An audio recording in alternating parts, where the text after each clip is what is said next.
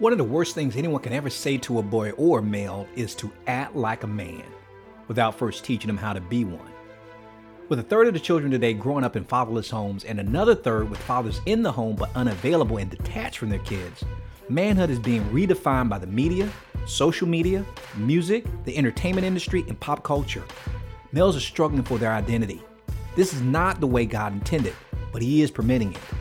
I believe it's because He's calling on a generation of men who will step up, man up so to speak, to accept responsibility for their families, reject passivity, lead their family spiritually, and like Abraham, leave a legacy of faith for generations to come. But where do we start? What do we do? Well, our guest today, who's a New York Times bestselling author, a successful leader in the home, and trains leaders all over the world, will give us some simple strategies on becoming the men, husbands, and fathers God called and created us to be. It's time for Real Men Connect. Welcome to Real Men Connect. Are you ready to be the extraordinary man, husband, father, and leader God called and created you to be? Then get ready to receive wisdom and guidance from some of the country's most respected men of faith as you learn everything you need to know to go from good man to great man, God's way. No judgment, no shame. Just real men with real challenges seeking real change. All for God's glory. Hello, mighty men of God, and welcome to the Real Men Connect podcast, where we help good men become great men God's way. I'm your host, Dr. Joe Martin, and every week we interview some of the nation's most respected and accomplished men of faith to find out what it really takes to become the kind of husband, father, and spiritual leader God called and created us to be. Each interview session is packed with practical, proven biblical principles you can immediately apply in your relationships, on your job, and in your community. Today we have with us one of my heroes, Stephen Mansfield. Now, Stephen Mansfield is a New York Times bestselling author who has written more than 18 books, including the groundbreaking book, The Faith of George W. Bush. He's a popular speaker and an advisor to leaders all around the world. And he's also an activist for a number of frontline social issues, and he appears regularly on Fox and CNN News networks. Stephen is also the proud father of 2 children, and based on my research, he's a man who is madly in love with his wife, Beverly, who's a successful songwriter and producer. Now, I got to tell you guys, I first heard about Stephen from my spiritual father and mentor who insisted that I read his book, The Mansfield Book of Manly Men, which has inspired men's events all over the world. He says that the purpose of his book is to identify what a genuine or real man does, and then call men to do that. Now, you can't get any simpler than that. When we launched the Real Men Connect podcast, I had the privilege of interviewing mutual friends of ours, Pastor Jim Brown, who's on episode 13, by the way, which is one of our most popular shows, so make sure you listen to that one. And Pastor Jim told me that I had to invite Stephen Mansfield on this show. Now, and as busy and in demand as Stephen is, he said any friend of Jim's is a friend of his. And he immediately agreed to be on the show. So I truly believe God has his hand on this and orchestrated Stephen appearing on our show today. And I asked Stephen to come on the show to talk to us about what a real man does, but also what we can do as Christian fathers to raise our boys to become real men. So with that being said, Stephen, welcome to the show, man. I am so happy and excited for you to be on the show with us today at Real Men Connect. Well, thank you. It's an honor to be with you, man. Good to dive into some of these important truths. And I can't wait to introduce our audience to you if they haven't read your book already. I told you even off the air that I've read your book 3 times, man. 3 times. Oh, that's wonderful. And it's on our list of books that we must read as men. Now, I know you're strapped for time, and I thank you for taking time out of your schedule to be on the show with us. But I always start by asking our guests their favorite Bible verse. And I want to know, what's your favorite Bible verse, and tell us the reason why. Well, my favorite is Genesis 50:20, and it's, "You intended to harm me, but God intended it for good, to accomplish what is now being done, the saving of many lives." And basically that's Joseph talking to his brothers and telling them, look, you wronged me and you did horrible things. You even tried to have me killed.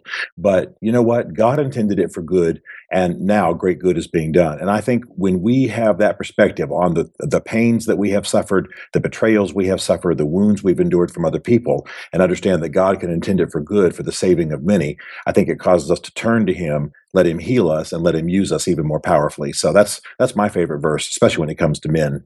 See, I tell you, Stevie, I know you're a man after my own heart, man, because I love that Bible verse. Not that it's my favorite Bible verse, but I was asked, and if on our first podcast, I put it on our first podcast, I was asked when I was being introduced one day, they say, Joe, if we had to put a title on a book cover for you that describes and encompasses your life, what would you want our title to read?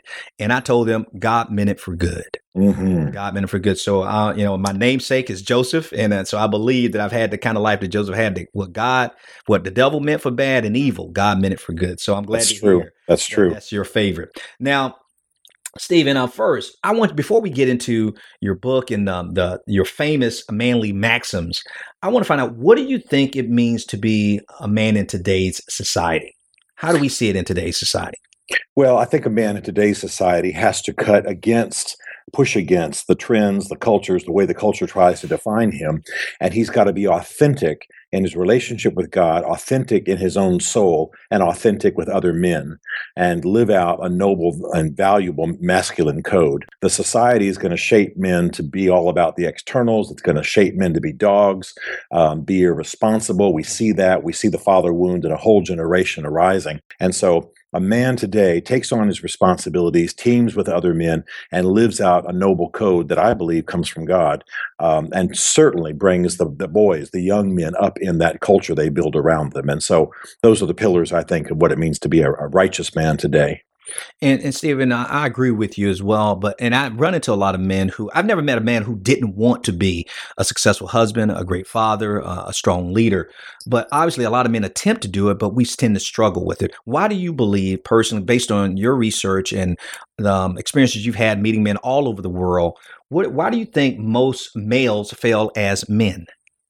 I'd have to say the main reason most males fail as men is that they are not committed, number one, to a biblical, a godly, a true vision of what true manhood is. And then the second thing is they have not allowed other men to gather around them to help them become that. I do not believe that a man can be a good man, a righteous man, a great man alone. I don't think we even see ourselves clearly. I use the illustration all the time of all of us have probably gone to a party or an event and somebody snapped a picture, and later we see that picture and it's a picture of us and we barely even recognize ourselves. They got us at an angle we don't know, or got us at a clumsy moment. Well, if we can't even see ourselves accurately physically, how can we know what's going on truly in our lives? We need other people's eyes on us. We need other perspectives on us.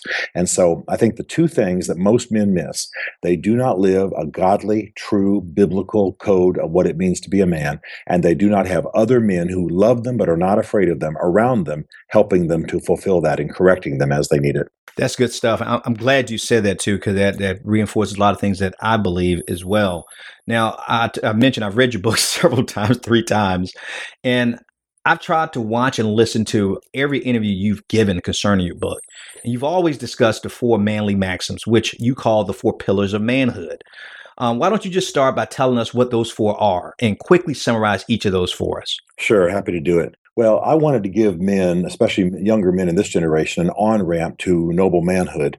And so even though the book is primarily drawing principles of manhood out of the lives of great leaders through history, I start with 4 maxims, and they're this. First of all, manly men do manly things. Now, that may sound real simple and repetitive, but the fact is that so much of men's culture, men's movement, men's meetings has to do with what men are feeling, has to do with their wounds, has to do with their inner life. And I certainly think all that's important, don't misunderstand.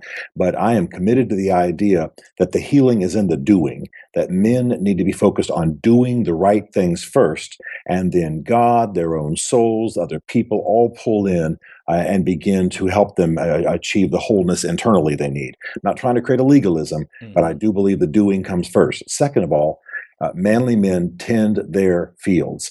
Now, I believe out of the language of Paul said to the Corinthians, I'm not going to boast beyond the field assigned to me. And he used the Greek word metron, a measured field. And I think that for every season of a man's life, he's got a field assigned to him. He's got certain duties, responsibilities, obligations, things that are meant to be in his field that he's meant to be tending. And a righteous man tends it well. An irresponsible man neglects his responsibilities, doesn't take care of what God's assigned to him, and therefore he doesn't increase. But Luke 16 tells us that if we'll take care of earthly goods and other people's money and earthly riches, that we will have spiritual riches. And I think that's the key to understanding manhood and increasing as a man is we take care of the things that are assigned to us and God gives us increase. The third principle is that manly men build manly men. I'm all for books. I'm all for conferences. I'm all for, videos. But the fact is, you cannot build masculine greatness in your own life. You've got to have a band of brothers. You've got to have men around you who love you, see you for who you are, speak to you courageously, correct you as you need it, and you're doing the same for them. I just believe that men have got to have a team. That's true almost in every other endeavor of life, but it certainly is true when it comes to pursuing noble manhood. And then finally, manly men live to the glory of God. I cannot be the man I'm called to be without God involved in my life, without me living to please Him. And by the way, living to please Him whether I please others or not. As I often say in the conferences that I do, there are times that I have done exactly the right thing I meant to do as a man, and on a Saturday morning, nobody in my house is happy with me. Right. Exactly. I've corrected the one child, I've disciplined the other child, I've had a tough conversation with the wife, but I'm still doing the things I meant to do. I'm not trying to paint myself as a martyr, but I am saying I have got to live for His glory. And then second within that category is I need His resources. I don't have the insight I need into my wife, the understanding of my kids, the sense of direction about how to navigate this culture without the help of God and the guidance of His Holy Spirit. So those are the four maxims I start with. And then I develop in the book a whole lot of other pillars and principles of godly manhood out of the lives of great leaders throughout history. Yes, you do. Yes, you do. And I was going to bring that up as well. But let me quickly review for those out there listening what you said. You said, one, manly men do manly things. And the emphasis on do. Two, manly men tend their fields. I love that. They take responsibility for what they've been given. Manly men build manly men. I love what you said. A good man can't become a great man without the help of godly men. And manly men, number four, live to the glory of God. Love it. Love it. And the principles, your whole book is based on those principles. And that's what I'm going to transition to next, is because you talk about true men, great men of history, and you reveal their lives to us. Men like Winston Churchill, Booker T. Washington, Abraham Lincoln, George Patton, and Theodore Roosevelt, and numerous others. But now, Stephen, we're talking, man. We're men. We're boys. Let's talk. Let's be honest. Most men won't ever take the time to read about those great men. And that's shame on them, because we don't read as much as we probably should, let alone study the men like you have. I've read about Winston Churchill, but I have not even scratched the surface studying him the way you have. But I wanted to bring you to the show. Like our friend, Pastor Jim Brown, I consider you guys great men. So I want the men who are listening, if they never get a chance to study those great men in history, I want them to learn from you and about you. Like, for instance, you said in your book that the night you became a man, you were 41 years old. And I told you I didn't become a man until I was 33, had that road to Damascus experience. Now, and even though you were 41 years old, you said you were a Christian for 23 years, you were married for 17, and had been a father for 13 years. Could you explain to us what happened at the age of 41 that changed your life? Well, for a variety of reasons I don't really need to go into. I was going into Iraq to do relief and help the Kurds. And we had usually gone in through Turkey. The Turks closed that road. So we ended up going into Damascus and going across the Syrian desert. Well, that sounds crazy now, given all that's going on in Syria. But at that time, that's what we did. Well, I got stuck in Damascus. My papers weren't right, or they didn't have the visas they needed. I was there for a couple of weeks. I had a friend at that time in the Syrian parliament, and he got to feeling sad for me, and he said, look, let me throw a party for you. So he gathered about 15, 20 of his buddies. We went onto the roof of a lovely Damascus hotel, and we had a little party. Well, I couldn't really talk to them. They couldn't really talk to me. We didn't speak the same language. It was sweet, but it was kind of stilted. And finally, one of the men turned to me and said, do you have a son? And I said, I do. He said, what is his name? And I said, Jonathan. He said, then you have a new name. And I said, what do you mean? He said, your name is Abu John. Well, I finally figured out, after talking to some other people there who spoke English, that in Arab culture, being a father is such an honor for a man that they actually create an honorary name for him that's comprised of Abu, which means father of, and a shortened version of the son's name. So my name became Abu John, since my son's name is Jonathan. When that was announced, that roof erupted into celebration. They danced, they ordered food, they fired guns in the air, they did all the stuff that they do. And I got to tell you, it was really something. And we celebrated for 4 or 5 hours. Now, I need to tell you, just behind the scenes here, my son was already 13 years old old. They just didn't know it, but they were celebrating like You're just born. like he was born yesterday. That was fine with me. When I got up the next morning, something was different in my soul. Mm-hmm. And I have to tell you, it was profound. And I thought about it a long time. And finally, I realized by that time, I had graduated from college. I had played football. I'd grown up in the military. I had a wife. I had 2 kids. I think I'd finished a doctorate by then. I mean, I had had a good full life, but this was the first time anyone had ever welcomed me to a stage of manhood. It was the first time I had ever been celebrated as a man and welcomed to a stage of manhood. It was unbelievable. And so what happened was that I came back to the States and I really began to realize, man, we are not affirming men at the various stages of their lives.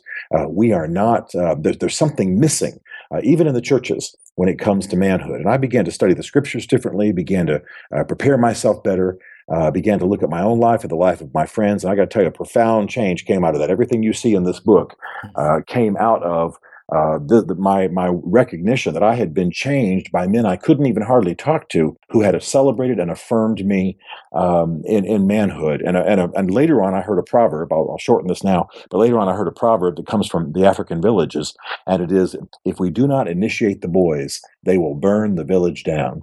And I think that's true, and I think we see that going on all over the world with unaffirmed men. Mm-hmm. And certainly, it was true in my life, even though I was a fairly accomplished guy and a senior pastor of a big church and everything else by that time. So that's the big turning point in my life. Wow. And see, now you mentioned, so at 41, this happens. Tell us about your father, because they're celebrating you as a father in this culture, that you have a son. But tell us about your dad and how you grew up and what your childhood was like. Well, my father was a very decorated military man, and he was a fine man, but he was not a great father. He was, wasn't abusive, and he wasn't violent. Just absent. If he came home, he sat in front of the TV, and he loved his sports. He watched baseball all day or football all day. He never engaged us at any personal, meaningful level. He didn't know what to do with his son, didn't know how to father him, didn't know how to correct me. Corrections were very harsh. He wanted me to be involved in sports. He wanted me to do well in school, but he never spoke to me about being a man or my soul or what a man does or dealing with my desires, my lusts, anything like that. So it was a tense and difficult relationship. I love him. We were later fairly close in life, but it was after he mellowed and, I had become a believer and so on. But my life, if you've seen the movie The Great Santini with Robert Duvall, that's very much what my upbringing was like. And it was a wonderful upbringing in some ways because, we lived around the world. My father was a high-ranking officer, and we had the privilege of serving and being involved in American military communities.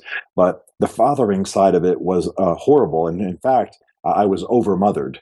And that always produces a little bit of deformity in a man's soul. Okay. Now, there's men out there, and I'm including myself as present company, who your father he was there in the home, but he was disengaged from the home. But there's a lot of men out there who dads weren't there at all. They weren't even present. And a lot of times and I'm sure you've heard this from other men before, they make the comment that, well, my dad wasn't there, but I didn't need him, that I'm going to make it without him. I told you I said that, and wanted to show and prove that I can make it without my dad being there. So there's a lot of men who think they have a false insecurity, say, well, I'm successful. Look, Stephen made it. His dad wasn't that close to him and he was in the home, but look how successful he became. I want to know, what kind of impact do you think, honestly, that your relationship with your dad and how he was, what kind of impact did that have on you? Well, I think it made me a hard driver. I think it made me a man who wanted to accomplish a great deal, and that was good. But it didn't teach me how to be a man. It didn't teach me how to manage my drives, my desires, even my physical strength. It didn't give me a vision for noble manhood. So there were a lot of good things. He was a man who sacrificed himself for a higher cause. He was a war hero. He was a man who lived out a code and was kind and generous to his family. But never one single lesson about how to be a man, about, how to, other than, kind of don't touch that kind of instruction about women. There was never any teaching about that or the stages you go through or how you start to flip out when you're an adolescent or anything like that. He just did not know how to communicate to his son. And in that, he's not unlike a lot of fathers certainly of my generation.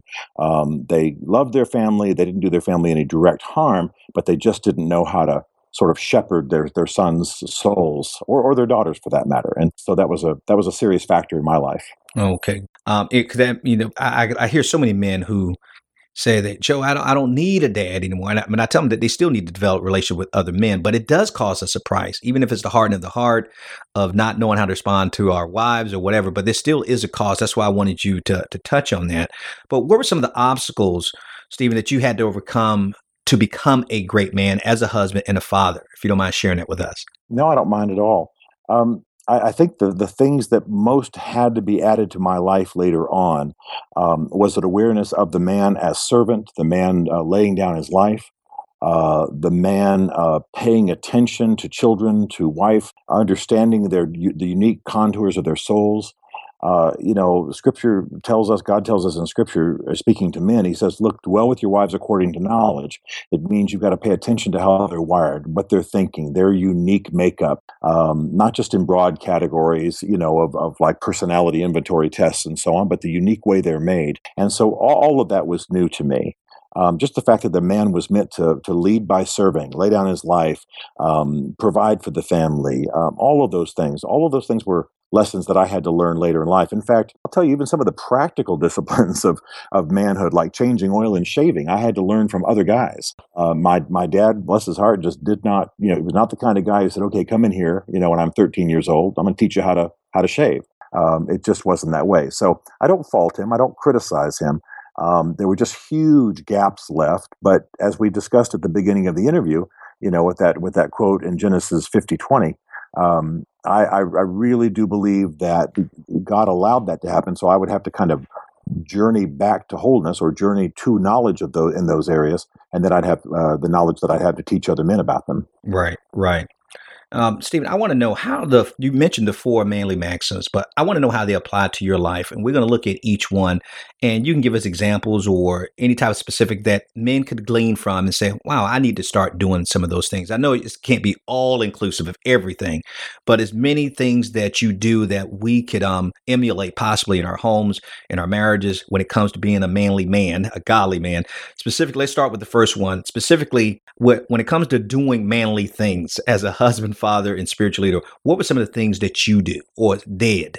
Well, there are all sorts of gifts that a man's been given and powers that he has to learn how to manage.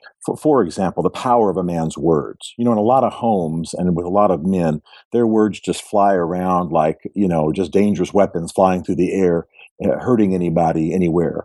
But a true man, a good man, a noble man understands the power of his words. He understands the power of his words to ignite things in his children's souls, to unlock their destiny, to affirm who they are. He understands the power of words to build up good and godly things in his wife, romantic things, of course. So the power of words would be one. Prayer would be another. Obviously, any man who's going to be godly and righteous has got to pray. Protection, but I think it all starts to bleed over to that second category that I know you're heading towards, which is taking responsibility. Right. Who takes responsibility? Who owns getting the things done? Who you don't have to do everything. You don't want me fixing your car, but I do want to take responsibility for the fact that it does get fixed. And so this sort of looking at the field you're assigned and taking responsibility for everything in it, whatever that duty is. But I think at the most fundamental level, it's prayer, it's examining, it's using the power of your words, it's using your gifts to strengthen and encourage everyone else. And then I would also say to protect and defend your family, your wife, your kids, the people who are in your household. They ought to feel like the most protected and cared for people, anywhere around you, because that's part of what a man does. He protects, he defends, he stands guard. Great. That's awesome. Now you mentioned, you kind of alluded to it just now about tending the field, that accepting responsibility. So I think we kind of get that, but I got to have you share the story from your book when you learned the lesson about the importance of tending the field when you were a football player. I hope do you remember that story you wrote about in the book? I love that story. Do you mind sharing that with us? I don't mind a bit. I had moved from Europe to a Des Moines high school. And I played football okay, but I'd mainly been playing other sports in Europe. And when I got to this Des Moines high school, they had me play defensive end. Well, I was big and I was strong and I did it fairly well, but I wasn't doing it well enough. And the problem was I didn't really understand my territory. I didn't understand the side of the line that I was meant to defend. So I had a former NFL player, high school coach, and he got furious with me and he said, "Listen, you meet me a Monday morning on the practice field, 6 o'clock." And I thought, what in the world are we going to do 6 o'clock Monday morning? And I thought he's probably just going to work me to death. So he met me out there with a pair of scissors. And they weren't adult scissors. They were little kitty scissors with the little rubber, little finger holds and all that. And he said, "Listen, you idiot, you do not understand that your side of the line is your field. Nobody comes through there. Nobody invades that space until you take ownership of that part of your field. You're never going to be a good player. So I want you every morning to come out here and I want you to tend to this grass. I want you to mow this grass. I want you to cut it. I want you to know this field, and I want you to start getting protective about it." So no joke, at 6 o'clock in the morning, I would get up and go down to the field, and he would meet me and hand me those scissors, and I would be on my hands and knees in the cold cutting the grass with scissors. Oh boy. And as I tell people when I speak at our conferences, I think I flipped out a little bit because I started to think of them as friends. Started to think of the grass as stuff I cared about. I gave them names. And when the practice came at the end of the day, I would think to myself, I'd be thinking about a guy sweeping my way.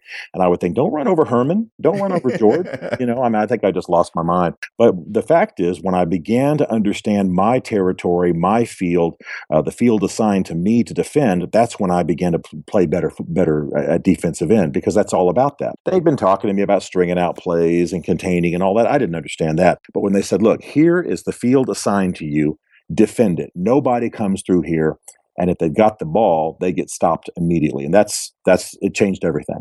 So Wow. it's a silly illustration, but it's exactly the way most men are. We've got to know our field, own it, defend it, protect it, and be very, very intimate with it. I think that's a perfect illustration. And for those who are sports enthusiasts and football players and who ever play football, they understand about defending and protecting your territory. I got the Armor. What's the Under Armour slogan they first came out with? Is "We must protect this house." Yes, that's right. So I love that. I love that story. Now, you made a statement in your book that a man is not fully a man until he's a man among men who respect what it means to be a man. Could you explain what you meant by that? Yeah, I think that the best of manhood in any man, the best he can be, comes about when he has other men he's connected to, accountable to, who are allowed to speak into his life. And I know in my own life, when I walk alone, I walk stupidly. What I need is other men speaking to me, guiding me. And I think every man just needs to understand you cannot achieve noble or great manhood alone. You cannot achieve righteous manhood alone.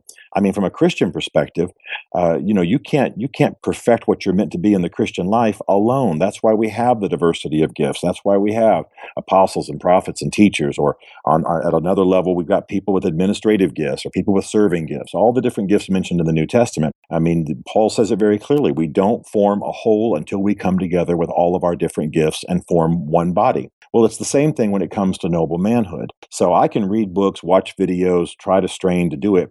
But I'm going to tell you, in my life, I didn't really come into any kind of fullness as a man until I had other men speaking to me boldly about what needed to happen in my life. And at the same time, their lives were open to me. And so you're really not going to achieve noble manhood unless you are walking with other men who have that same goal, who will speak to you, who aren't afraid of you, and who are open to your input into their lives. Right. Well said. Well said. Now, Stephen, I want to read a passage from your book that I think kind of encompasses what, in a perfect world, what it would look like if we were walking authentically with Christ and fulfilling that promise of manhood. And because I'm going to transition into something, but I just had to share this with the listeners. This is what you wrote in your book. You said that if we lived in an ideal world, every man would learn the traits of being an authentic man as part of a dynamic body of righteous men. He would have models in these older men. He would have a tribe. He would be initiated, honored, challenged, trained, corrected, and commissioned by these men. In fact, in an ideal world, you say that a man would barely be able to identify what had made him a great man, a genuine man. It would all be natural and woven into his life. It would just be. Now, the reason why I wanted to share that, because most of us have never experienced that ideal.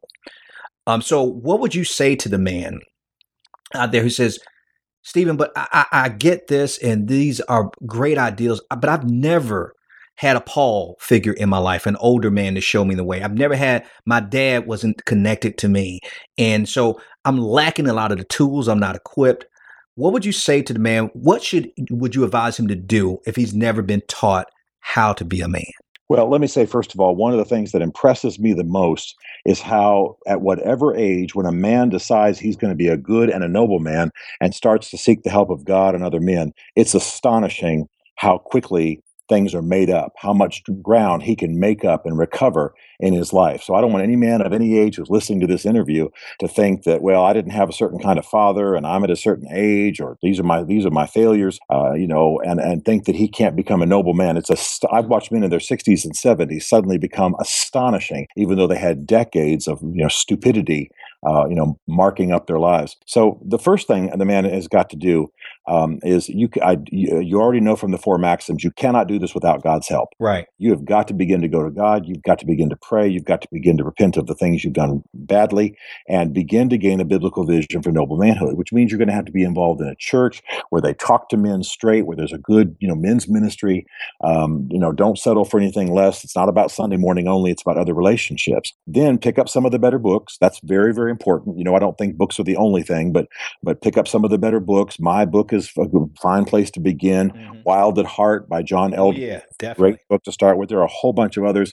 A book called Healing the Masculine Soul, and et cetera, et cetera. I mean, there's just so many great books, and I'm sure your website's got a great list of them, and you talk about them all the time, Joe. And then you have got to find older men, and you got to find a band of brothers, and I mean that you just have to go after them. Go find a good church. Ask who the solid men are. Talk to those men. Ask if they'll have lunch with you once in a while. When I began to realize what I needed in my life as a young man, and that I had not even been taught how to shave in my house, I just simply went to men and said, teach me this thing. I got one guy to teach me how to shave and another guy to teach me how to change the oil. And another guy, I saw one guy who was really elegant and righteous when he was dating girls. And I said, tell me how that works. How do you relate to them? And just all of it. It's just, I don't want to act like my parents never taught me anything. Mm-hmm. Some of the arts of manhood, they just weren't in my life at all. So I got different men to teach me things. Now, I need to tell you that we have kind of an unusual image of mentoring. We get it from movies or history or something. You are not going to dress in a toga and some other guy dressed in a toga sit under a tree eating apples with birds flying around and him teach you everything you need to know. Right. We are not waiting for Superman. Superman's not going to come. You're going to have to get this stuff from one guy here and another guy there and a book there and bring it together. And if you're fortunate, you'll have a good pastor, some good older men, and some good fellow band of brothers to walk with, and these things will get rebuilt in your life. But don't be frustrated if you don't, not sitting around being taught everything you need to know with, violin music playing in the background. That's not how it works for most of us. We just go after it. We begin to understand from programs like this what it is we need, and we just get it wherever we can. And God uses all of it to rebuild in our lives. And Stephen, you mentioned you approach some of these men, say, because I don't know how to do this. Could you help me? Could you teach me? And we know that takes a level of humility to be able to do that. And we seem to be a little bit more afraid of approaching men. And the reception you received from these men were very open. Oh yeah, we'll show you. Why do you think we're so afraid to approach another man, if an older man, and ask for help? Why are we so stuck on that? Well, two things. First of all, it's just pride. We have a hard time admitting what we don't know. We've spent our whole life trying to impress people with what we do know and what we can do. And I got to tell you, when you get desperate enough, you just realize the price that you're paying is you don't know the right things. The second thing is we fear rejection. I've gone to men and I've said, look, could you just have lunch with me and tell me how you do that one thing? And I've had them say, I just do not have time. I'm sorry. And even though they were good at something and they could have taught me, not all of them have a vision for mentoring that matches my vision for, getting fathers to speak into my life.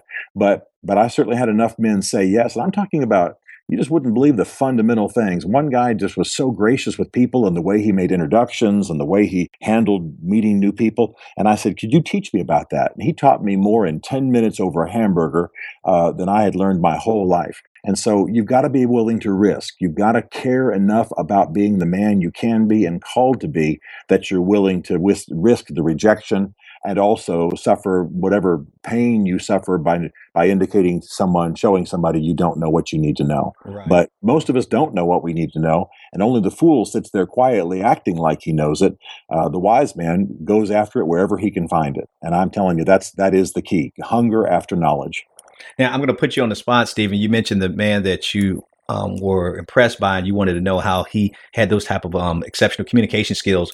If you could give a man a tip to break the ice of the best way to approach someone, what kind of tip or strategy, what would you tell them to say that can kind of make it a little bit easier to approach a man and not fear rejection so much? Well, first of all, just some of those fundamental skills: walk up, shake hands, square off your shoulders towards him, look him in the eye, let him know that you're present and that you're not just, kind of sliding up to him and nervous and so on. And then say, I've noticed this thing about your life. I've not had a chance to learn that. I'd like to master that myself. Could you just spend a little time with me, even maybe just sitting aside here after this service, or maybe over a hamburger? If you meet the guy in business, just ask him if he'll have lunch and say, I just want you to teach me this one thing, if you don't mind. I'm trying to learn. You don't have to go into your whole history, but I haven't been taught some of these things, and I just so admire what you do. Now, I've asked people that about their investing. I've asked people about that kind of thing with their car care. I've asked about how dressing. I noticed a guy tied a knot a certain way on a tie, and I said, okay, teach me that right now. Come on, teach me. We just had a hilarious time one day, taking off our ties and putting them back on, and it can become a lot of fun. But the main thing is to go up, be open, look people in the eye, tell them honestly what the deal is. Look, I don't know what I need to know. I'm not going to park in your backyard for the next 10 years. Could you spend 15 minutes with me? Right. And that has made a huge difference. Good stuff. Now, on another interview, Stephen, I heard you mention about taking your son on a sailing trip when he was 13 years old. And I think you had made him like a captain or something. You had commissioned him as a Yes. But the point being that you said that we need to create rituals to usher our sons into manhood.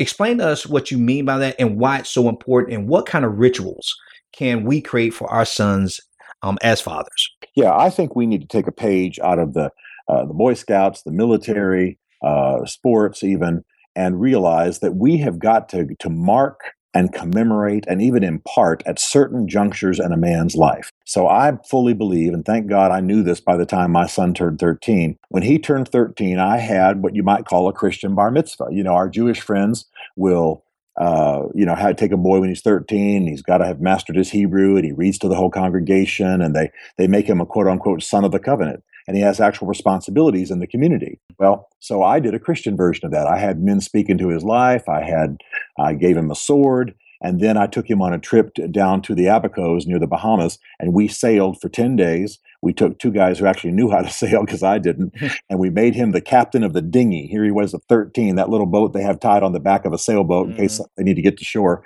He was the captain of the dinghy. Now, he flipped it open, and he flooded the engine and all, but then he got really good at it, and it was a real turning point in his life. I didn't correct him unless I absolutely had to.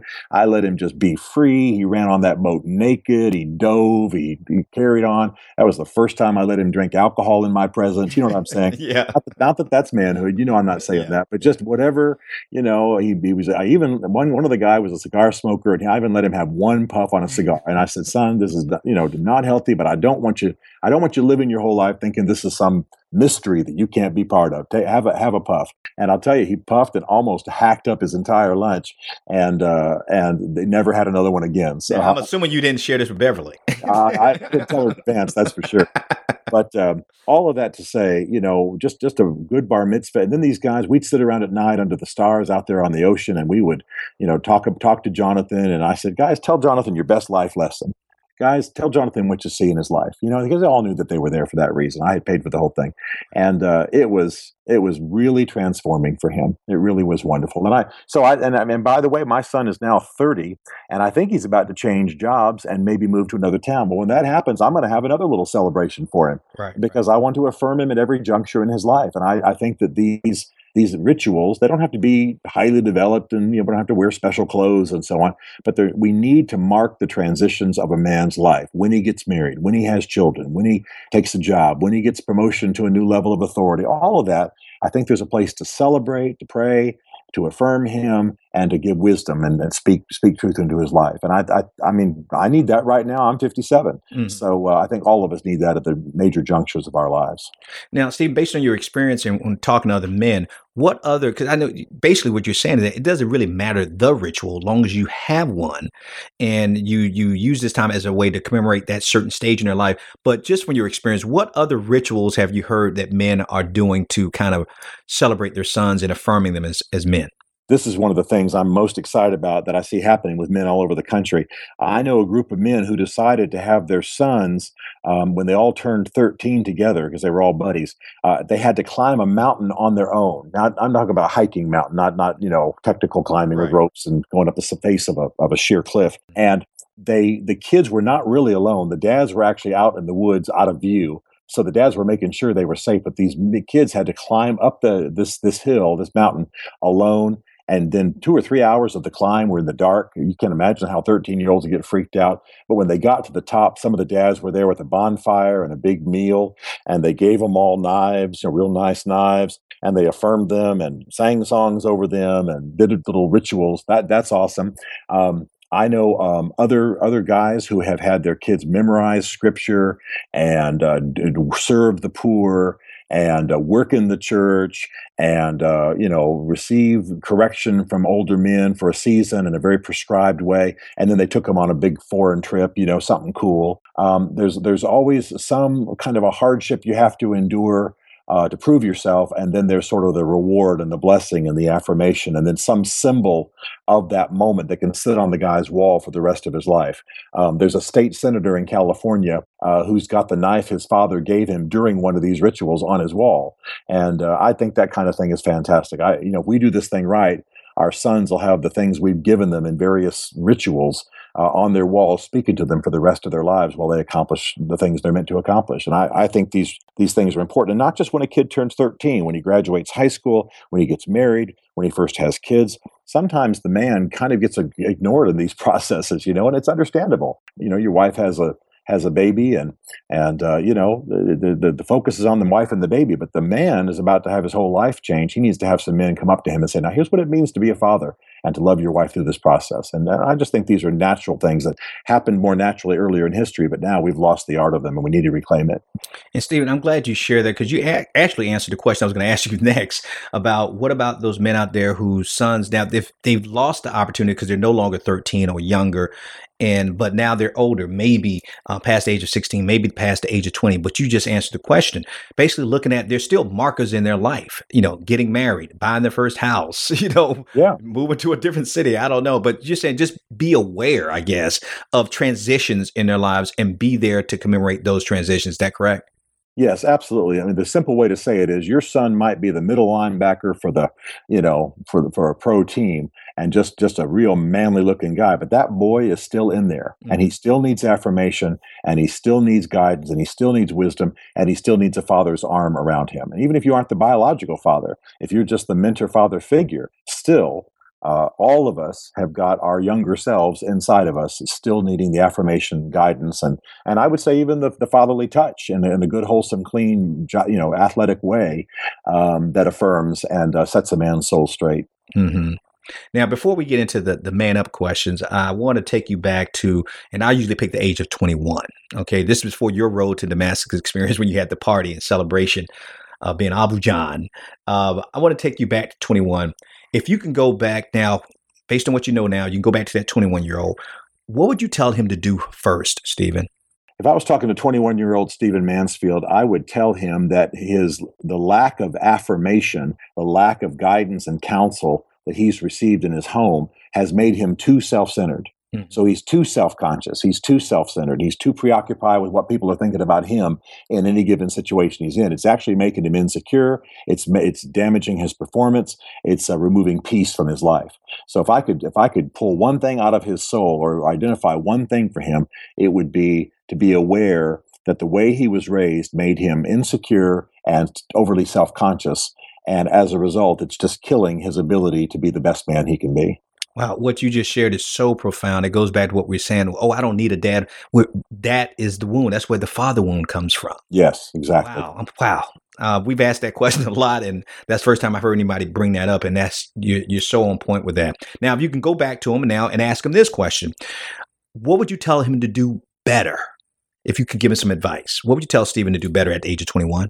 To do better, I think that the Stephen Mansfield at the age of 21, despite the fact he'd accomplished a few things, was actually very lazy. Had not really learned how to work smart and work hard. Mm-hmm. I mean, I accomplished some things just by bullying my way through it, but I hadn't really learned. I was lazy. I avoided the things that were uncomfortable to me. I went after the things that were comfortable to me. I made too much of the few successes that I had, and I hadn't really learned how to work and how to embrace the hard things. Like I should have. And I would learn that eventually, but it would take too long and there'd be some losses along the way. So that's probably the thing I would tell him to do better. Well, I love asking these questions because it shows you that it doesn't matter where you start. What counts is where you decide to finish. And so most people would never have guessed that about you at the age of 21. So I'm glad that you shared that. Now, here's the last one. Now, 21-year-old Stephen wasn't all bad. So what would you go back and tell him to do more of that he was starting to do that was doing good stuff? What would you tell him to do more of? 21-year-old Stephen Mansfield was loved to laugh, loved music, was rowdy. You know, I would just throw myself into anything. You know, I remember I'm not much of a runner. I'm about, I don't know. I've always been big, more a lineman than a runner. But one guy said, "Listen, I'm going to get you to run a marathon." I said, "Okay, let's go." And for a year, I trained to run the Tulsa Run, the big old Tulsa Run. Mm-hmm. And finally, I ran it. I just look back now and I go, "What in the world?" But that's something we as men tend to lose over time. We tend to get a little bit tame. We tend to get a little domesticated. It's not the fault of women. It's the fault of the lives we choose to lead in our cubicles in front of our televisions. And so the thing I'd like to have even more of the 21-year-old Stephen Mansfield in my soul now, from him, is that rowdy, let's go, let's jump off the roof, let's run the marathon, let's throw ourselves into it, Yahoo. That maybe a little bit of wildness. I think men tend to lose a little bit of controlled wildness as they go forward. And the life I live is a lot about airplanes, hotel rooms, and offices, mm-hmm. and stages, and suits, and television, all that stuff. And I could use a little bit more of that in my life now. So he had a better handle on that then than I do now. That's for sure. Oh, I love it. I love it. Now, Stephen, it's time for the Man Up questions now. These are 5 quick questions starting with the letters MANUP, and they require just your fearless honesty, and you can shoot from the hip and let it rip. So are you ready? I'm ready. Let's go. And we'll get started with those questions right after this short break. If you're like most men in our audience, you're committed to becoming the man, husband, father, and leader God called and created you to be. But the truth of the matter is, you struggle with either finding the time or knowing where to start. That's exactly why I created the Real Men Spiritual Leader Blueprint, to give you a step-by-step, easy-to-follow guide to spiritually leading your family, even if you're a new believer. Now, you can't buy the Real Men Spiritual Leader Blueprint, but you can get it for free by signing up for our free e-newsletter. By signing up, you will be notified anytime fresh content is added to my site, so you don't always have to visit my blog to stay up to date on the latest information.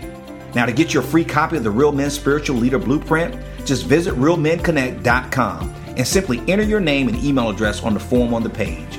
So if you're tired of trying to figure it all out and fit it all in as the spiritual leader, provider, and protector of your family, don't miss your chance to discover how to be the man God called and created you to be. Sign up today at realmenconnect.com.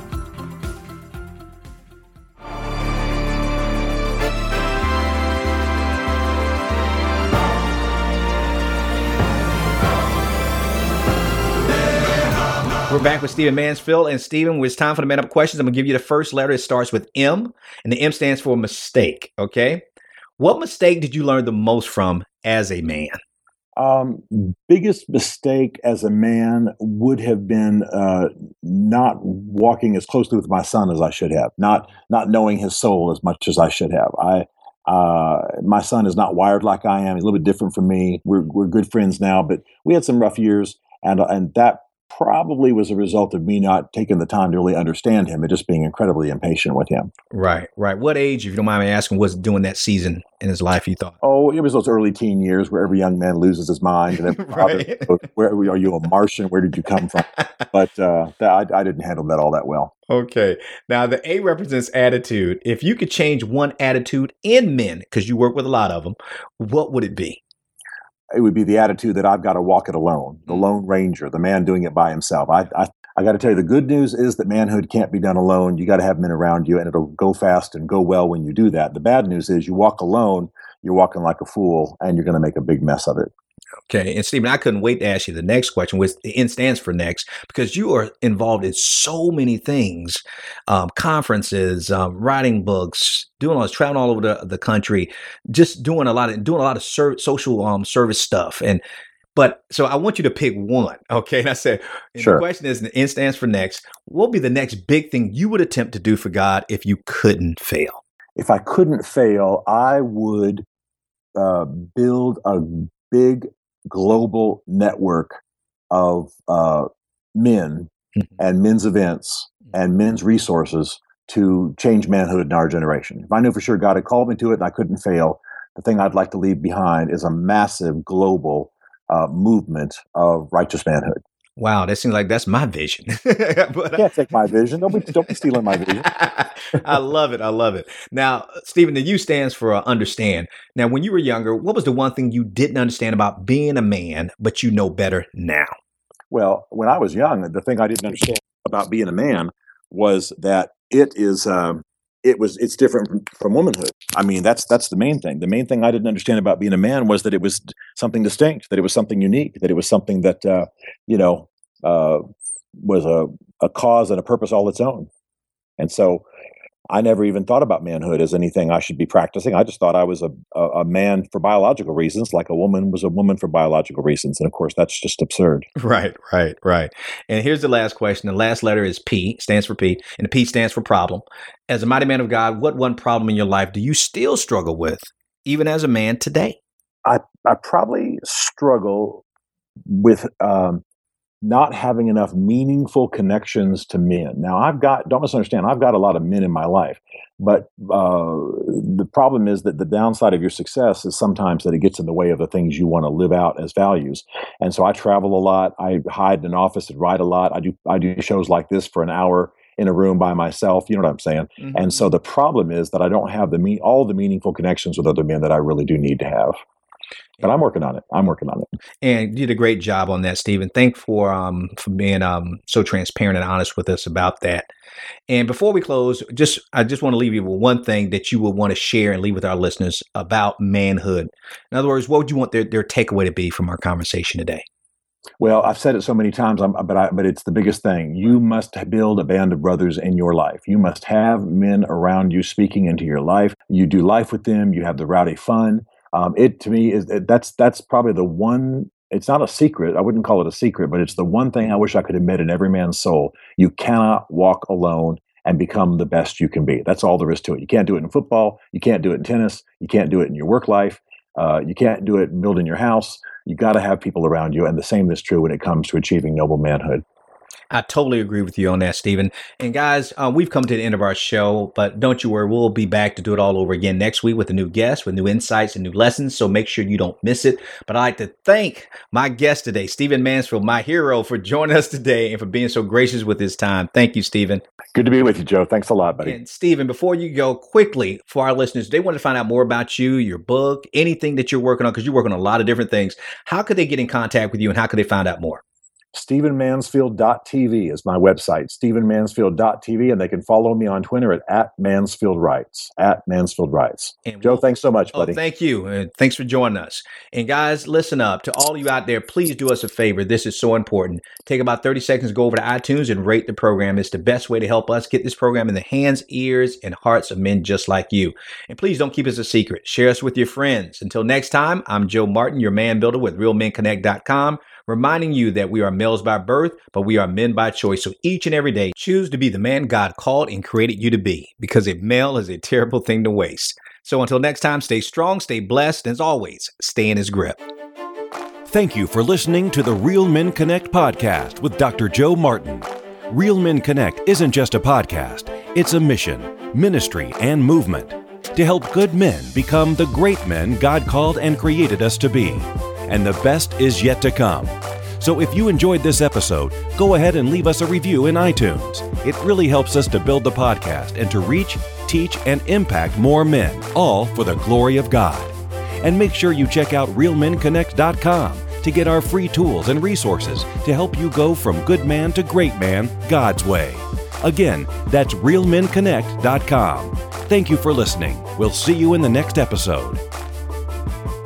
Real Men Connect is a listener-supported podcast, and we're now the #1 radio podcast on iTunes for Christian men. If this podcast has blessed you in any way and you'd like to help us continue to bless and transform the lives of even more husbands, fathers, sons, and leaders, please prayerfully consider supporting this ministry. Just go to realmenconnect.com and click on the donate button, and may God bless your faithful giving.